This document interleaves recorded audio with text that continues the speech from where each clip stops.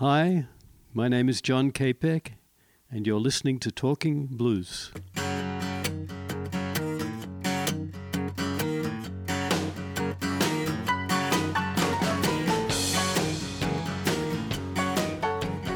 name Capek, it's a Czechoslovakian name? That's correct. Tell me a little bit about your background. Well, my family, I've done a little research into the genealogy. My family traces its history back in Bohemia, which is the province in the Czech Republic that I was born into in the city of Prague. So I would call myself a real Bohemian because that's where I was born. And so the family traces its history back probably about 1,000 years that I've been able to track. Wow. And through genealogical stuff. And so I was born in Prague, and my family had a very sad history prior to my birth, where both my parents were incarcerated in concentration camps during the war, and lost most of the extended family. And when they got together, I came to be, and soon after, there was a Russian invasion of that territory, and my parents said enough, so the first place they could find their way out of more trouble was Australia, where I grew up. It was difficult to leave Europe at the time. Everybody wanted to get out, and it required some support and sponsorship, and the only person that my parents could find who would support them with immigration happened to be in Melbourne, Australia, and that's was kind of a default situation. We weren't actually refugees. My father was fairly successful in his life, in his business, and so we were immigrants. What did your dad do? He was a university graduate engineer, specializing in food, chemicals, pharmaceuticals, and right after the war, he had been in the army, in the Czech army, and he rejoined the army after coming out of the concentration camps as a captain, and so he was always fairly well off. He owned his own house and did quite well. I hope you don't mind me asking, but I've done some work documenting with Holocaust survivors. I've interviewed a number of musicians whose parents were Holocaust survivors. Can you talk to me about how your parents dealt with that? They were severely traumatized. I would say both my parents likely suffered from PTSD, and the agenda of bringing up children was somewhat distorted. It was all about survival because another Hitler was around the corner. So for years, until quite recently, I would never leave my house without 2 passports in my pocket. An Australian one and an American one. I'm an American citizen now.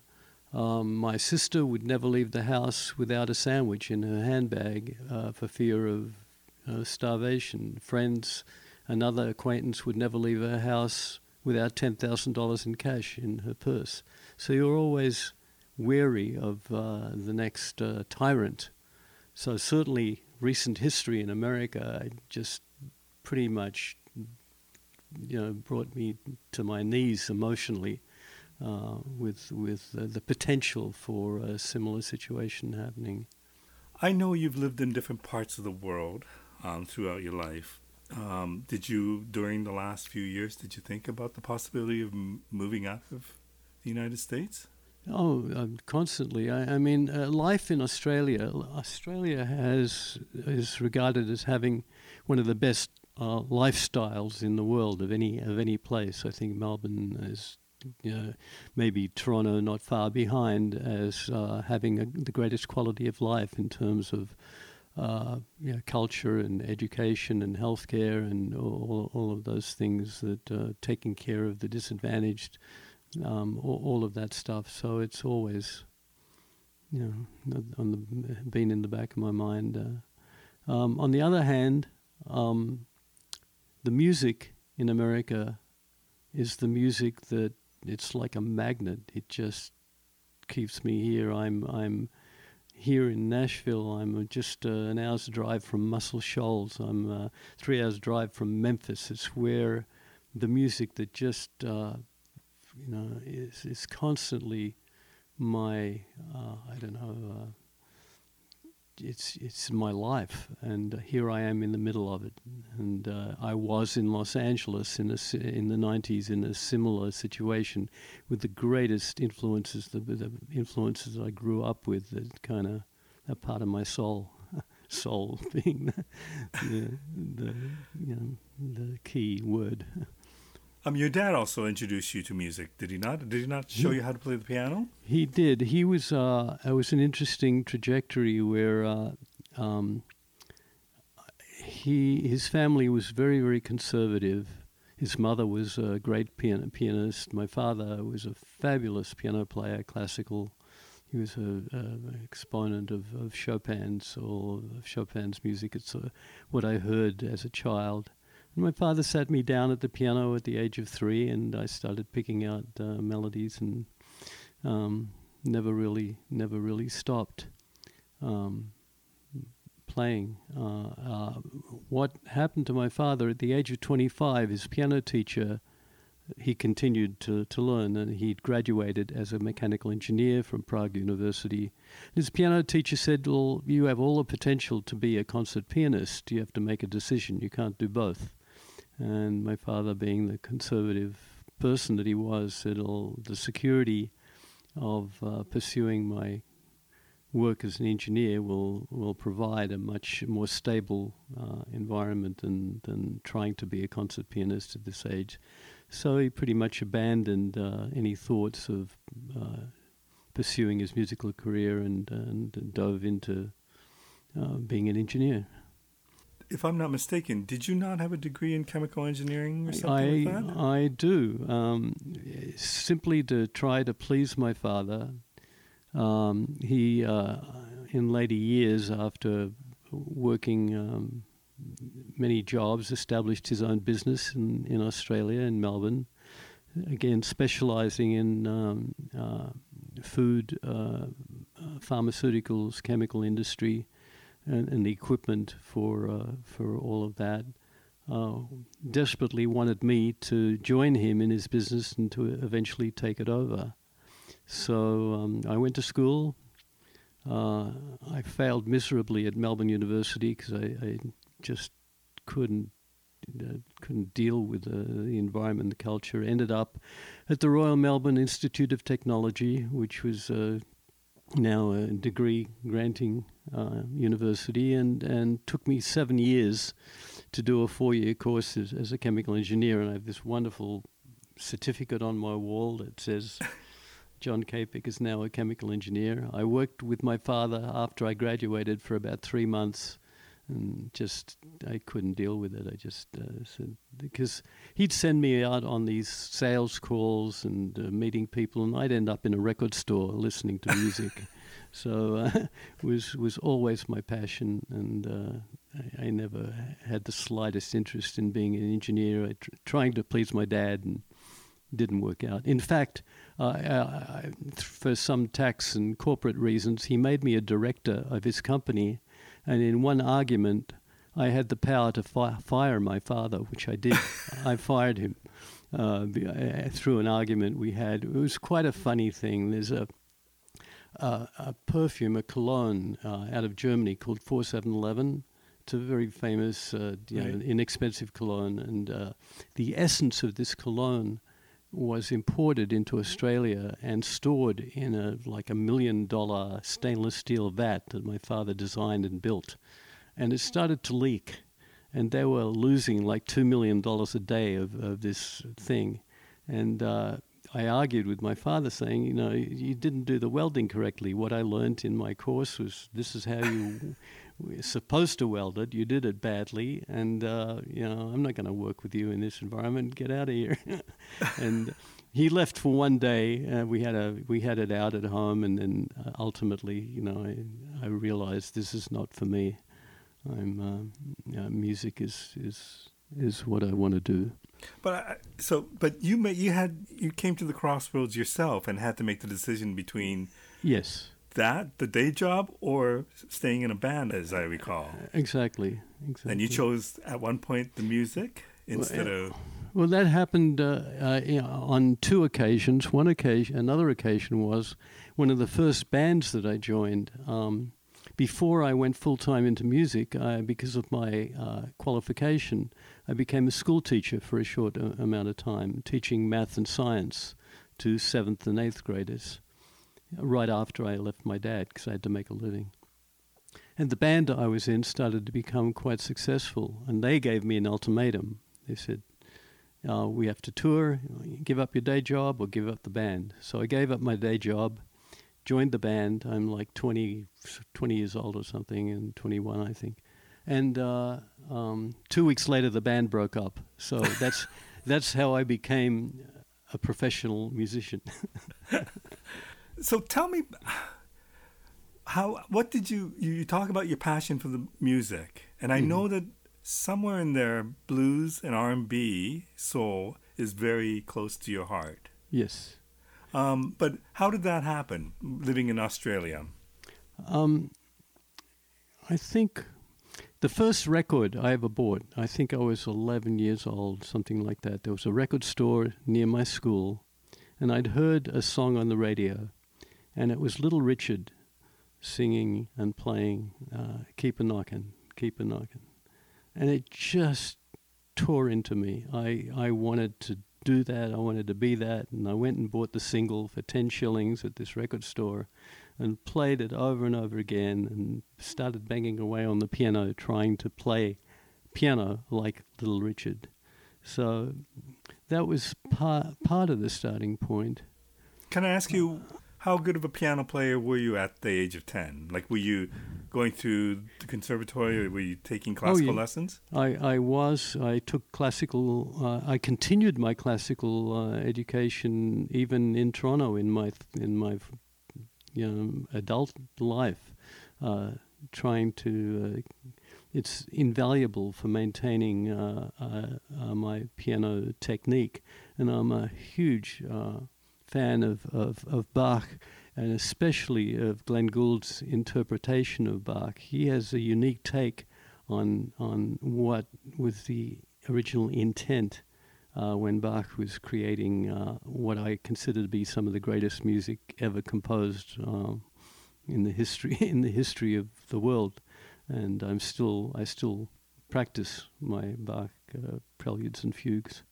So when you have that classical background, and I presume you loved classical music at that same time, playing it. It was more, I wouldn't say I loved it. It was a vehicle. It was certain parts of it. My passion for Bach is more an adult appreciation than when I was coming up. But I wonder, that kid who's trying to learn Bach and Beethoven, and he hears Little Richard, how easy is it to say, I want to play Keep a Knocking? It was a visceral, emotional reaction, and maybe this might be a fanciful explanation, but and a dark point of view. But my parents were slaves. They actually were slaves in the concentration camps. And then when we came to Australia, my parents barely spoke the language, didn't know what to do with themselves.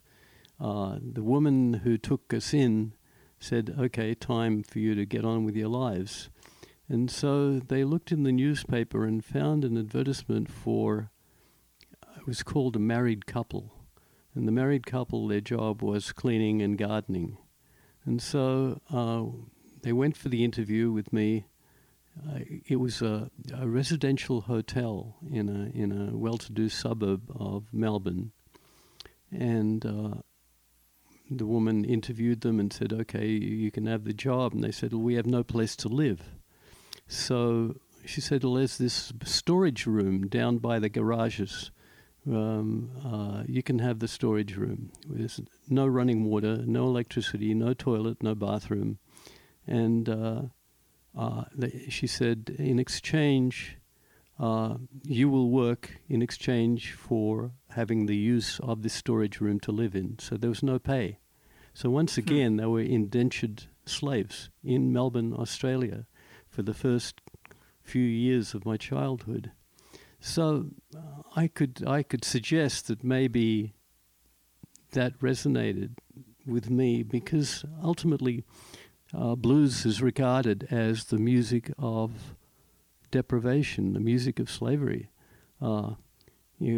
Contemporary black people don't like the blues because it mainly has a white audience, because it reminds them of the sad past that they would prefer to reject, and so that's another way of looking at my my attraction to the blues, I guess. So did you easily master the Little Richard riff?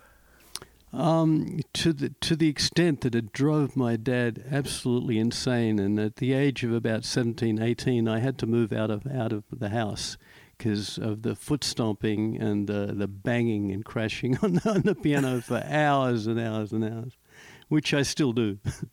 And at this point, are you thinking, this is what I want to do? I know that you went to school for your chemical engineering, yeah. But did you think that I'm going to be a musician? That was the end goal? It's much kind of more superficial than that. My best friend at school, in grade school, his father was the Australian representative for Universal Pictures, for the movie studio. And so we had free tickets to go to the movies at the age of 10, 11, 12. And we would go every Saturday, and I'd watch Doris Day, who was regarded as being a virgin, and Rock Hudson, who was straight, in these great movies. And everybody had blonde hair and drove a convertible and had a swimming pool and lived in Hollywood with palm trees. So I wanted to live in Hollywood, have a swimming pool, drive a convertible, and marry a blonde. That was always my ambition, which I actually did, and it was the worst nightmare of my life. I moved to Hollywood, I married a blonde, I drove a 64 Thunderbird convertible and had a swimming pool, and it all was real superficial and all collapsed on itself. But I did achieve that fantasy for a short time. So you were in a blues band in Australia. Yep, quite a well-known and well-respected band. Tell me about that scene. I've talked to a few people from Australia, and I think they were both blues musicians. But tell me about that blues scene in Australia as you were coming up. This would have been the mid-'60s, late 60s? What was interesting was you'd hear this music come across on the radio, and some of us kind of felt a passion for it, and there was no black community at all in Australia. Right. So we all wanted to be black. It was like a thing. We wanted to experience whatever it was that created this amazing, passionate music, and part of that culture was to track that music back all the way to backwards from Chicago, backwards to Kansas City, backwards to New Orleans, and find out where all this came from. So there were radio shows that would play Kid Ory and the original Dixieland jazz from the turn of the century, and Jelly Roll Morton and Fats Waller. And I was captivated by, even prior to the rock and roll version of blues, of where all this stuff came from, which ultimately, in around 91, led me to go to South Africa and record my album with still trying to track back what this blues thing was all about and what were the real original roots of it. So that first band that I played in, the leader of the band was a tremendous exponent of slide guitar, of the Crossroads guy. I've forgotten his name. Robert Johnson. Of Robert Johnson. That was the model for the band, for Carson. That was going really back to the roots and being true exponents of the roots of real blues. So chasing blues cred has been part of my constant battle, because I've been so involved in pop music. Often I'm accused of being a blues faker, where I believe I really have true blues cred. When did the songwriting part become a big thing for you? How did songwriting become who you are? The songwriting came about because perhaps I'm a little bit dyslexic. I always had trouble and continue to have trouble reading music. You put a sheet music in front of me, no matter how many years I've been doing this, the eye-to-hand coordination has never quite worked well for me. I really, really have to work at it. So I'd fake out my music teacher by making stuff up. And similarly, I was really bad at reading chord charts. And so I got really good at improvisation. And these blues bands that I played in started to, as the years went by, and there was kind of the acid rock culture and a different, Led Zeppelin came about, our blues tunes would turn into 20-minute epics, and which required a tremendous amount of improvisation. And a music publisher in Sydney came to our shows and said, "Man, you're such a good improviser. Let me set you up with a lyricist, because the two of you, based on your improvisation and his words, maybe something can happen." And that's where songwriting kind of began. Can you explain to me what makes a good improviser? Like, how does one recognize that you're a good improviser? If you were to ask me how I'm feeling today, I could express that in a language that is much more accessible, and I'm much better at it sitting at a keyboard and playing how I'm feeling than speaking to you in words. I have much more facility expressing myself, my emotions and my feelings at a keyboard through my hands than any words I could ever say. How does that happen? Because obviously you started music and playing piano looking at books, sheet music, classical music or whatever. That's how you would have learned to play the piano. How did the improvisation, or how did you become good at improvising? I think it's different for me, for everybody. For me, it was, I would say, I'm not sure what the correct word is, but acknowledging my limitations. So I found a niche, kind of a way of playing on a keyboard that's unique to me, and certain notes and certain harmonies. And some of those harmonies, interestingly enough, come from my Bohemian Czech background. Because 1,000 years ago, a band of marauding Celtic tribes came across Asia through Europe and probably influenced in some way my genetic makeup. So I have an affinity not only to blues but to Celtic music. As the perfect example is the biggest hit I've ever had, which is Rod Stewart's "Rhythm of My Heart," which is a total Celtic song, and bagpipes, those kind of drones, and the harmonies that come from that have also appealed to me and influenced my playing. So it's a form of expression. How it came to Miles Davis or Thelonious Monk or Bach or Chopin. I don't know, but it's something that just I came to this earth with. So when that publisher said you should pair up and become a songwriter, Right. because you're a good improviser, did that make sense to you? Did that click with you immediately? I had absolutely no idea what I was doing, and I still don't. and which we can talk about a little bit because it's an important ingredient. The blank slate. I'll sit down at the piano. I have no preconceived ideas whatsoever, and I didn't then, and I don't now. We wrote a couple of songs. They got cut. So I thought, oh, this is good. Maybe this is something I can do. And although the only thing I ever really wanted to do was play piano with the Rolling Stones, but Mick never called me, so I got into this other stuff. And at what point did you, like you say you still don't know, and maybe that's a good thing, but at what point did you consider yourself a songwriter? The first check I got, when money started to come in, I thought, oh, okay, I can make money while I'm sleeping through royalties. Right. So that was, I think, and I did enjoy, I particularly enjoyed hearing my music that I had created come back at me through different media.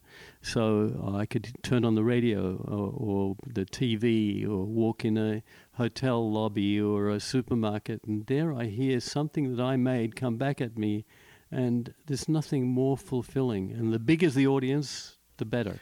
Okay, so at this point, are you thinking I'm a songwriter as opposed to I'm a performer? I've always wanted to be a performer. The big limitation was my singing voice. So as a piano player, I was always kind of the side man. But they were equivalent. I get tremendous joy from performing live, and I've been in a couple of bands here in Nashville, and it's always fun to have a live audience in front of me. So you never gave up the idea of performing. You also No. did a lot of studio work, did you not? I did a tremendous amount of studio work in 3 different places: in Sydney, in Toronto, and in Los Angeles. In Los Angeles, I became one of the top on-call studio keyboard players for a short amount of time, and played with some of the legendary greatest players, the virtuoso pop music and rock and roll musicians, which was just a tremendous joy to work with these legendary guys. We're talking like people from like members of Toto and things like that. Right? Exactly. And then for a short time, I was in a band with Cornell Dupree. Cornell was Aretha Franklin's guitar player and played the introduction on Respect, da-da-da, Yeah. And I also wrote with Cornell a bunch of songs that he recorded on an album, and that album got nominated for a Grammy the year that it was released. Okay, so that also. If we go back to the guy saying, I think you can write songs, and then all of a sudden you're starting to get paychecks from writing songs. At what point are you thinking, this is a career path? This is what I'm going to be doing? Because being a songwriter, I don't know, it just seems like it's an interesting career choice, but I can't imagine it being an easy career choice. It's not a great career choice at all. I think my connection with Mark Jordan was a key ingredient, because when I first came to Toronto, I was still a studio musician. I wasn't really thinking about songwriting. I met Mark Jordan in the context of being a studio musician. And it's a funny thing, despite my bad reading and lack of musical theory, it's always the keyboard player that seems to get appointed to be kind of the arranger of a rhythm section. They point to the keyboard player for direction. Why do you think that is? I think the keyboard player, usually has a classical background, the drummer unlikely, the bass player unlikely. So I guess the keyboard, you got 10 fingers and a lot of notes. Maybe the assumption is that we know what we're doing. So I was doing a lot of studio work with a lot of legendary with Dan Hill, with Ken Tobias, with Downchild, with people like that at the time. And that's the context in which I met Mark. And then again, a publisher said, "You two should write." And so we wrote a couple of songs, and he had a tremendous, how would I say, sort of knowledge of himself musically, of what he wanted to sound like, what he wanted the recordings to sound like, and a remarkable poet. Just his words, my music was like Lennon and McCartney to me, or Rodgers and Hammerstein or something. There was a thing that was happening there. And the first 4 songs that we wrote and demoed got immediately cut by Diana Ross and by Manhattan Transfer and by a couple of other people. So there was some magic created there that, I had no choice but to pursue it for the next 20 years or so, writing with Mark. Did you know when you cut those 4 songs that they were something special? I knew they were different. We almost had an agenda because we were both signed to publishing companies at the time, and we were given briefs. Write a song for Anne Murray, write a song for Kenny Rogers. Both of us completely, lost in that arena. But when Mark and I got together, we decided we're going to just break every rule in the book. Our songs are going to have a different form, a different arrangement, a different structure. And by intentionally breaking rules is really how we had our first big successes. Do you go after success or do you go after a good song? And is there a difference? No, there isn't a difference. I've found a rather odd thing that a great song, and it can take months and years sometimes, but a great song seems to find its way. So when I'm making the song, I have no kind of vision of it earning me millions of dollars or becoming a hit. I'm just trying my best to beat my own to fulfill myself, to love what I'm doing, to find joy in what I'm doing. But then when it comes back at me on the radio or in a movie, the fulfillment is just tremendous. To know that this thing is resonating with. There's one situation where "Rhythm of My Heart" was played by Rod Stewart at the opening of the Commonwealth Games, and there were 1.5 billion people watching this thing on TV. So to know that I have access to that audience, or the handover of Hong Kong to China, where there was I think 150 voice choir singing this song, or when Olivia sings the song we wrote at the Opera House in Sydney for Australia's bicentennial, and there's millions and millions of people watching this thing. You can't beat that fulfillment of having that. But I wonder, I'm sure there must have been some songs you've written that you thought were amazing that might have not gotten coverage or didn't do well. Most of them. I mean, there's only a handful that have reached success. I am the world's worst salesperson or entrepreneur. I write these things. They sit on a hard drive or on tape, and they sit there forever. And now and again, people will come to me, or an opportunity arises, or a situation happens, and I say, "Hey, here's this song." Mostly, my songwriting partners, are much more aggressive. Mark is a charming, funny guy who's well connected, and I think it's through him and his place in the world that a lot of the activity that we got happened. Similarly, another partner, Steve Kipner, who have written a bunch of songs with. Steve he wrote Let's Get Physical for Olivia Newton-John and Hard Habit to Break for Chicago, and The Genie in a Bottle for Christina Aguilera are his three biggest hits. He's just a joyful, just extrovert. He would go to Clive Davis and say, "Man, you got to listen to this song. It's a hit. You know, you can't. It's undeniable. You know, I in a million years wouldn't have the guts to or the type of personality to do something like that. So a lot of the activity has happened in that way. I get the impression that hits are not just good songs, but there's a lot of machinery that goes behind it. And not always, but sometimes there's a lot of money, promotion, a lot of things happen behind the scenes to make a song a hit. You know, there are two different ways of looking at that. There's a hit, and then on the other hand, there is a copyright, a song that lasts forever. My aim and my objective is to write songs that are going to be relevant 50 and 100 years from now. I'm not that interested in a hit. I'm interested in a perennial, a song that's going to last forever. So every time I sit down to make some new music, the object of the exercise is to make a song that will never die.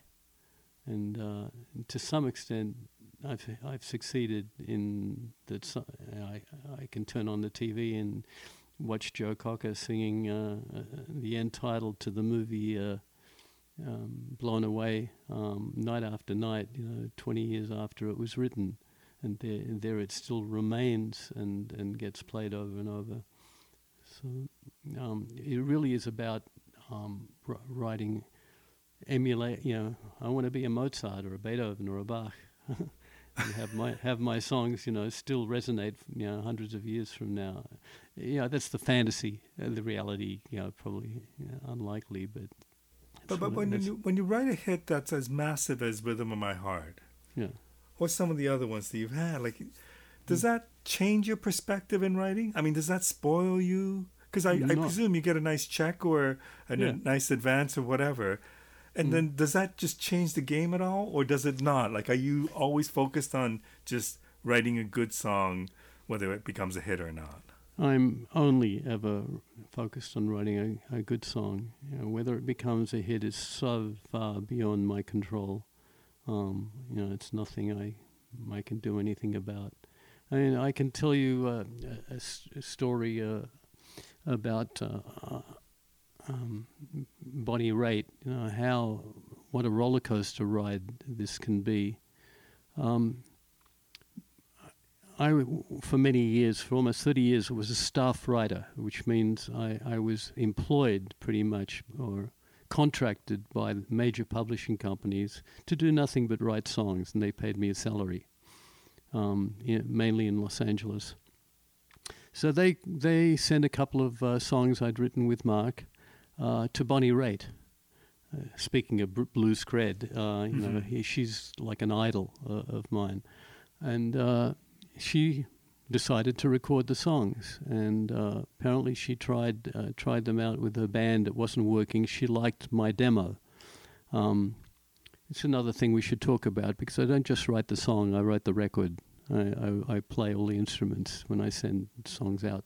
Anyway, so I got a call from a management. Bonnie wants you to come in with your keyboards to play the track for these two songs she wanted to record. So there I am in Los Angeles at the record plant with Elton John in the next room. I'm with Don Was and Ed Cheney, the greatest producer who went on to produce Bob Dylan and the Rolling Stones, and Ed, one of the greatest engineers, and me and Bonnie Raitt recording my songs, two songs. And she had some trouble with the range, the vocal range of these songs. And I said, we can change them. And the best way to change them is if I invite Mark Jordan, to come in and help, and we'll figure out some different notes to make these songs work for you. And Bonnie said, there's no way I'm going to let Mark Jordan into the studio. He's such a great singer. I'm totally intimidated by him. He is a great singer. So those songs, with all the work we put in, didn't end up on the album. So a year later, I get a call from Bonnie's management, and they said, Bonnie just loves your music, and she's recording another album. Send us something. So I went through my songs and found this lovely song that I thought she'd just kill, called The Same Mistake. And I sent that to them, heard nothing back. Her album came out, nothing. The publisher sent that same song to Cher, and Cher recorded it and ended up, on an album and making some money. So a year later, I get a call from Bonnie's management saying, Bonnie just loves your stuff, please send something. And so I hand-selected 12 songs from a large catalog that I had, mainly blues-related songs, and I sent that in to Bonnie's management. And I get a call back, Bonnie loves all the songs. She's going to record that entire album as it is. We need all the information immediately. We need chord charts, we need the writer splits, we need everything you have on them. We need it right away. So I'm scrambling around. I couldn't even remember who I'd written some of these songs with. Somebody in Australia, somebody in Canada. Wow. I'm in Los Angeles. I'm scrambling to get all this stuff together. Sent it in. Heard nothing for a month. Heard nothing for another month. Album came out. Not one of my songs on her album. So a year later, I get a call from Bonnie's management saying, Bonnie just loves your stuff. Please send something in. So I thought, what the hell? I'll do something. You're never supposed to send more than one or two songs. But I sent her. Are you still with the publishing company, or are you on your own? No, I was still with the publishing company at the time. Okay. And so I sent her 36 songs, 3 albums, and I labeled something old, something new, and something blue. So it was a bunch of old songs, some more contemporary songs, and a bunch of blues songs, 12 songs on each album.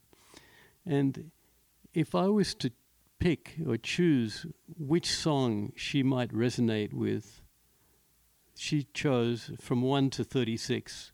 She chose number 36 as the one, and she ultimately recorded that song. It's a song called Deep Water. It ended up on an album called Souls Alike. Souls Alike is part of the lyric of that song.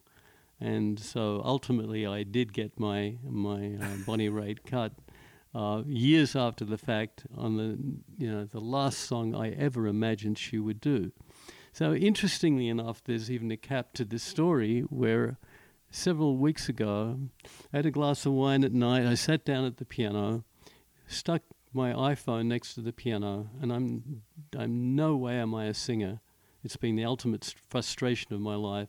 I just thought, I'm going to record myself singing a relatively new song on the iPhone.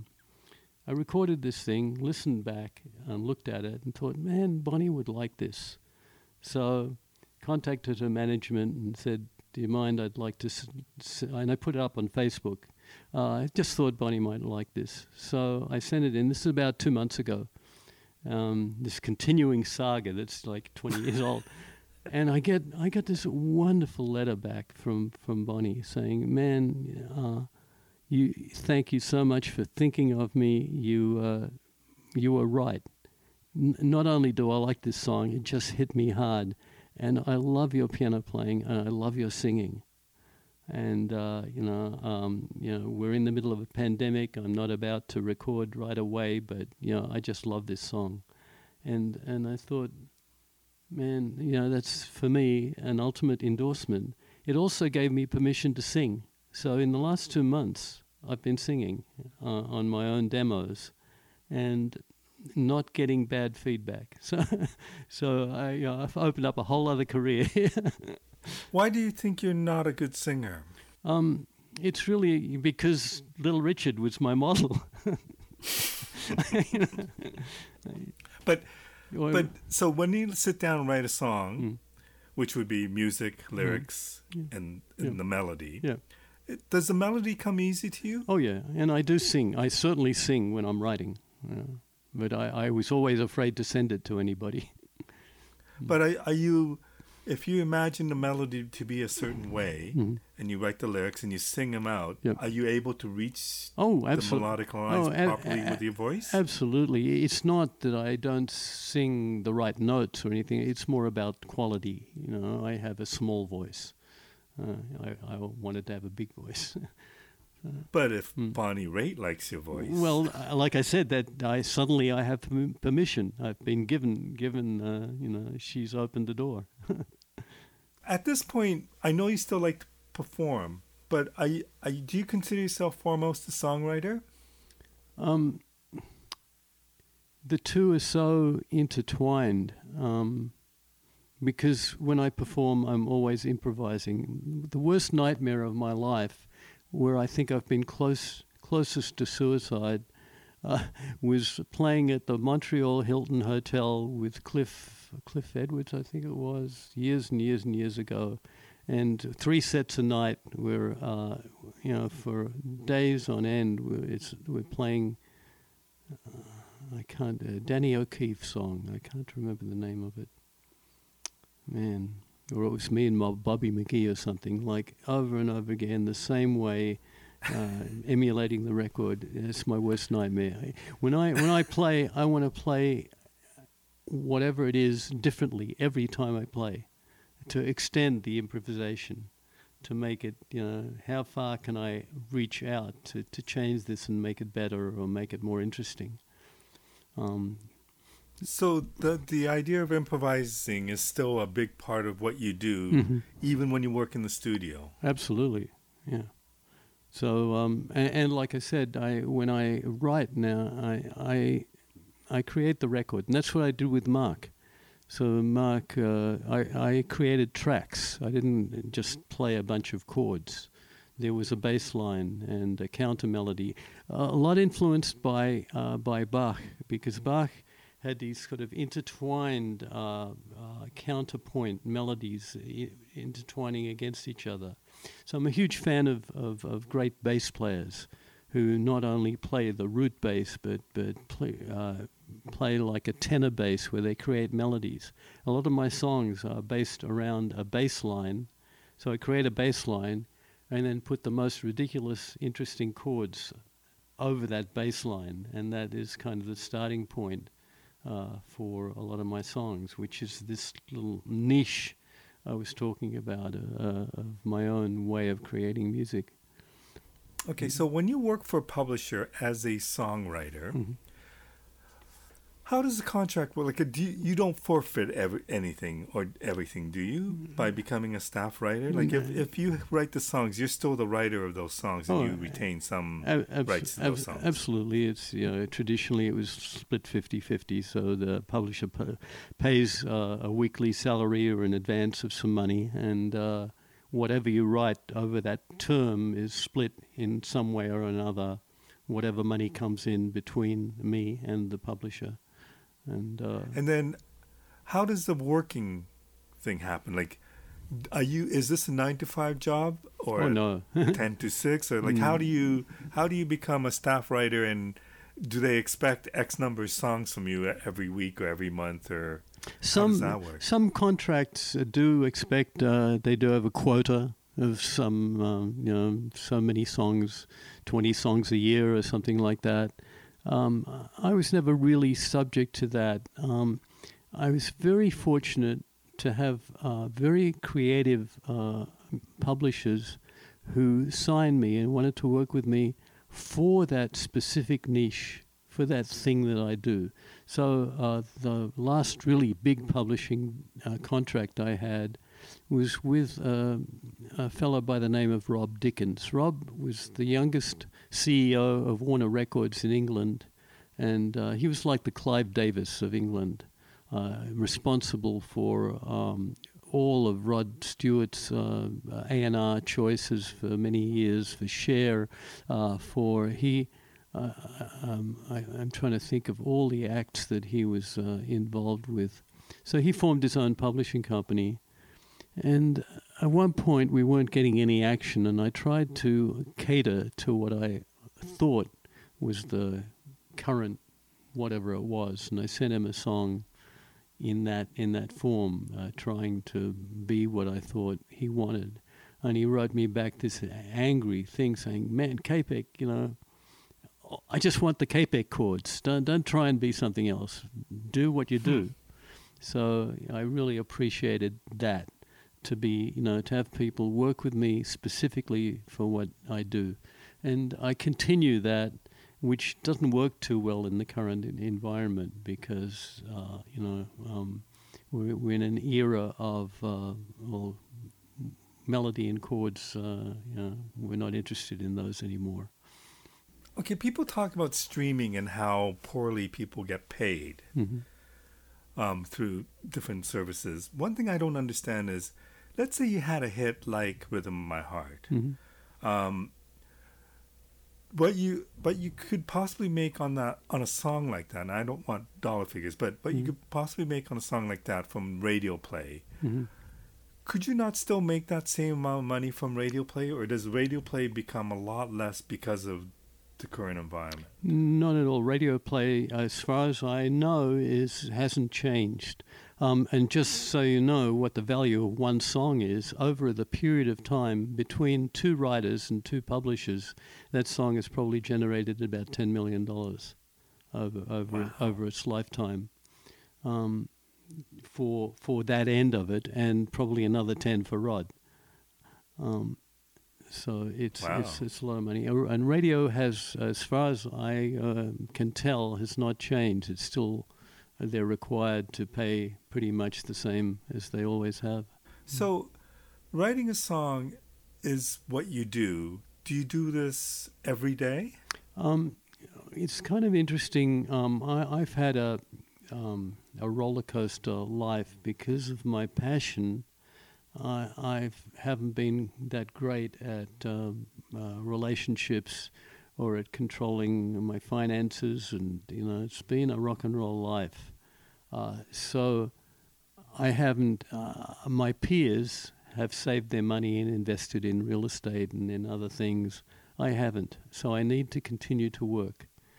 So work comes in to me mainly doing independent production. So somebody wants to make a record, they come to me. I take the raw song, which usually comes to me as a guitar vocal, and then I create the record. And in the creation of that record, I'm essentially writing. When I make a bass line, it's not just, playing the bottom end of a chord. I'm creating a bass line that 50 years from now, when that song is played at a Holiday Inn, the bass player is going to play the bass line that I invented. And so that's my process of still writing. And at the moment, I am actually currently writing with Robert Priest. Robert Priest is a published Toronto poet, quite well known, and he's been sending me lyrics.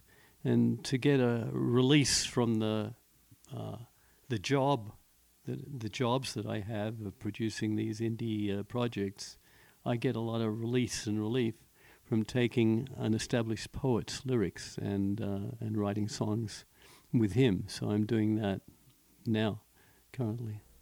Now, in both those cases, if somebody says, if I send you a bunch of my songs and you said you're going to produce it and you listen to music, does the overall picture come to you very quickly? Or is that something you really work at? And same thing with Robert Priest sending you a poem.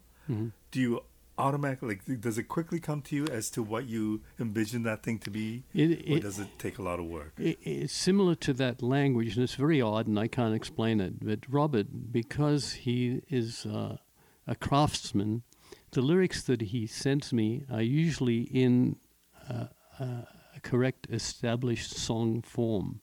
They have the correct number, correct rhymes, correct verses and choruses. I generally can print out the lyric, put it on the piano, and the essential song, melody and chords is created in half an hour, and it's done.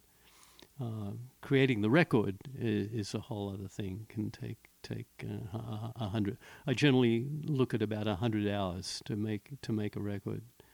And do you know when you've got the right idea? Yeah. Like it's quite obvious Yes. to you that this is where it should be. Exactly. Yeah. And before you said, I've been doing this all my life, but I still don't know what I'm doing. Yeah. But you do. Well, it's a funny thing. It's a language. It's not like when I'm speaking to you now. I'm not analyzing and figuring out every word I say. It's the words come out and the thoughts come out. And like I said, I speak that language better than this one. So it's just an expression of what those words tell me musically. When you ask about somebody who is not a Robert Priest, a starter or a beginner or somebody who's not a craftsman, the first thing that appears to me are the mistakes or the errors or the things that make this, what I'm being sent to work with, inaccessible. So accessibility is like almost a religion to me. I need this to be accessible. Without an audience, without a listener, the exercise is almost pointless. So even in writing a great song, even if it goes nowhere, I want to know that what I've created is accessible. So I correct the mistakes. I may rewrite a lyric or recreate a melody. So, for instance, one of the current projects, I'm working on 3 current projects, and one of them is somebody, a woman from Toronto, who wants to record a bunch of Indian mantras. And so she sends me 16 bars of a mantra that she has sung, and my job then is to create a 3 to 5 minute piece of music on this repeating mantra, which is like fascinating to me and a wonderful experience.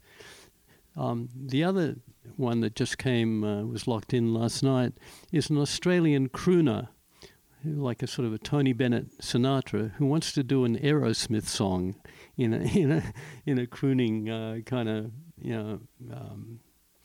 a Great American Songbook style, and full of mistakes. So I have to have a telephone conference with him now, and to make sure that he's good with me making the changes that I'm about to make to what he's done with this song. Can you explain what a mistake is? How do you define a mistake? Well, the song that he's doing is "I Don't Want to Miss a Thing" by Aerosmith. Right. Huge hit. And that song was written by Diane Warren. Diane Warren is one of the most successful songwriters in the history of popular music. I happen to know Diana distantly. We've sort of met a couple of times. And the song has a melody. It has chords. Everybody knows that song. They've heard it somewhere, someplace, sometime. And he's changed the melody and changed the chords. And my dilemma is to suggest to Diane Warren that his chords and his melody are going to be better or are going to work or going to resonate or be accessible. It's not going to work. I can slow it down. I can make it into a ballad. I can do it as if Tony Bennett was doing it, or Diana Krall, or whoever. I can put it in that form, but it still has to retain the recognizable melody that everybody knows of that song. So we're going to have a little battle to see. And if he doesn't agree, I'll just dump the gig. I won't do it. How have you changed as a songwriter over the years? I think the current fashion of music is a dilemma for me. I honestly, in my old age, sort of get off my lawn stage of my life. I truly don't understand it. I don't understand a lot of contemporary music. It just sort of I'm a melodist. I like harmony. I love listening to jazz. Even though I don't understand a lot of what's going on there, I enjoy it because of the freedom and because of the unpredictability of what is Ornette Coleman going to do next, or Charlie Parker or Charlie Mingus. I love to listen to that. It's like watching a great sports game where you don't know the outcome. Contemporary music is just profoundly predictable. There are no surprises. To me, great drama is about tension and release, and I don't see any of the tension and release components. If you listen to my songs, the component of the psychological concept of tension and release are very much what my improvisation and songwriting is all about. I improvise to suck in an audience into the tension, longing for the release. And, I delay the release as long as I possibly can until it must happen, and then the climax happens. And that sort of explains great storytelling, great music, great sex. It's like that's what life is about, that form of storytelling. Otherwise, it's once upon a time, they lived happily ever after. You have to have that center of storytelling. Do you think, when you say you don't understand the contemporary music, is this the first time in your lifetime that you felt this? Because I just wonder that there's often trends and things change. Yeah. The music in the 80s was quite different from the music in the 70s and the 90s. So obviously it's going to change again, but do you think why do you think it is the way it is that you can't relate to it at this point? It really, I think fashions and trends are about rejection, where children reject their parents, we're going to do it our way. Right.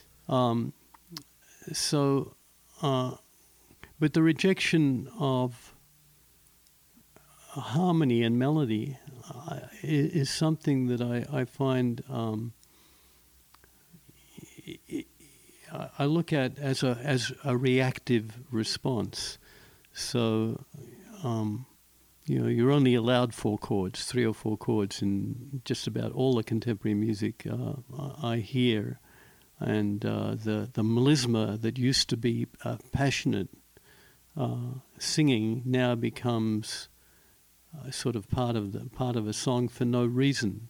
Melisma was there to accentuate, to show emotion, or melisma was there to fulfill a chordal, harmonic structure where there were no instruments to provide it. So if you get an a cappella choir singing black gospel music, the melisma was there to fill in notes of a missing chord. It was there for a purpose. Now melisma is there for no reason whatsoever that I can understand. So I can look at a song like Shallow, or the songs from Hamilton. I absolutely do not understand what that is in terms of melody and harmony. Yet kids sing along with that and are perfectly happy and comfortable with it. For me, I don't get it. Do you ever go through a dry spell? Have you ever gone through a dry spell where you couldn't write? Never. It's like not speaking. You wake me up at 4 a.m, I'll write you a song. Really? Yeah. And do you find the process easy or difficult? It's the creative process is easy, and like any great, if I look at, I don't mean to be egotistical or something, but you'll talk to any great writer, any great creator, the creation and the concept is simple. It's the editing, it's the rewrites. That's the tough, awful part. I mean, I can get the original concept in minutes and then take 6 months to edit, which some of my songs with Mark have been rewritten over a period of 6 months before they were considered complete. So it's the editing process that is just laborious and torturous. And you'll find that amongst most great artists that there's an interesting Picasso's Guernica, the big anti-war mural that he created. You look at it, it looks like a cartoon, and then you investigate, and there's books and books and books of his pre-sketches that he did before he created the final mural that he spent months, laboriously, thinking about and conceiving of all the preliminary sketches before he created the final piece. So it's the same for me, constantly editing and fine-tuning until it feels like this is done. I presume they're all like your children, but are there songs that you're most proud of? One that comes to mind that specifically described the storming of the Capitol on the 6th of January is a song I wrote with Mark called "This Independence," and it's up on my Facebook. I just put it up again. It's quite old, and there's a very poignant video of revolution going on. And it's a very interesting structured song because it's sort of a 12-bar piece of 4 sections of 3, which is unheard of. It's very unbalanced in a way until its resolution.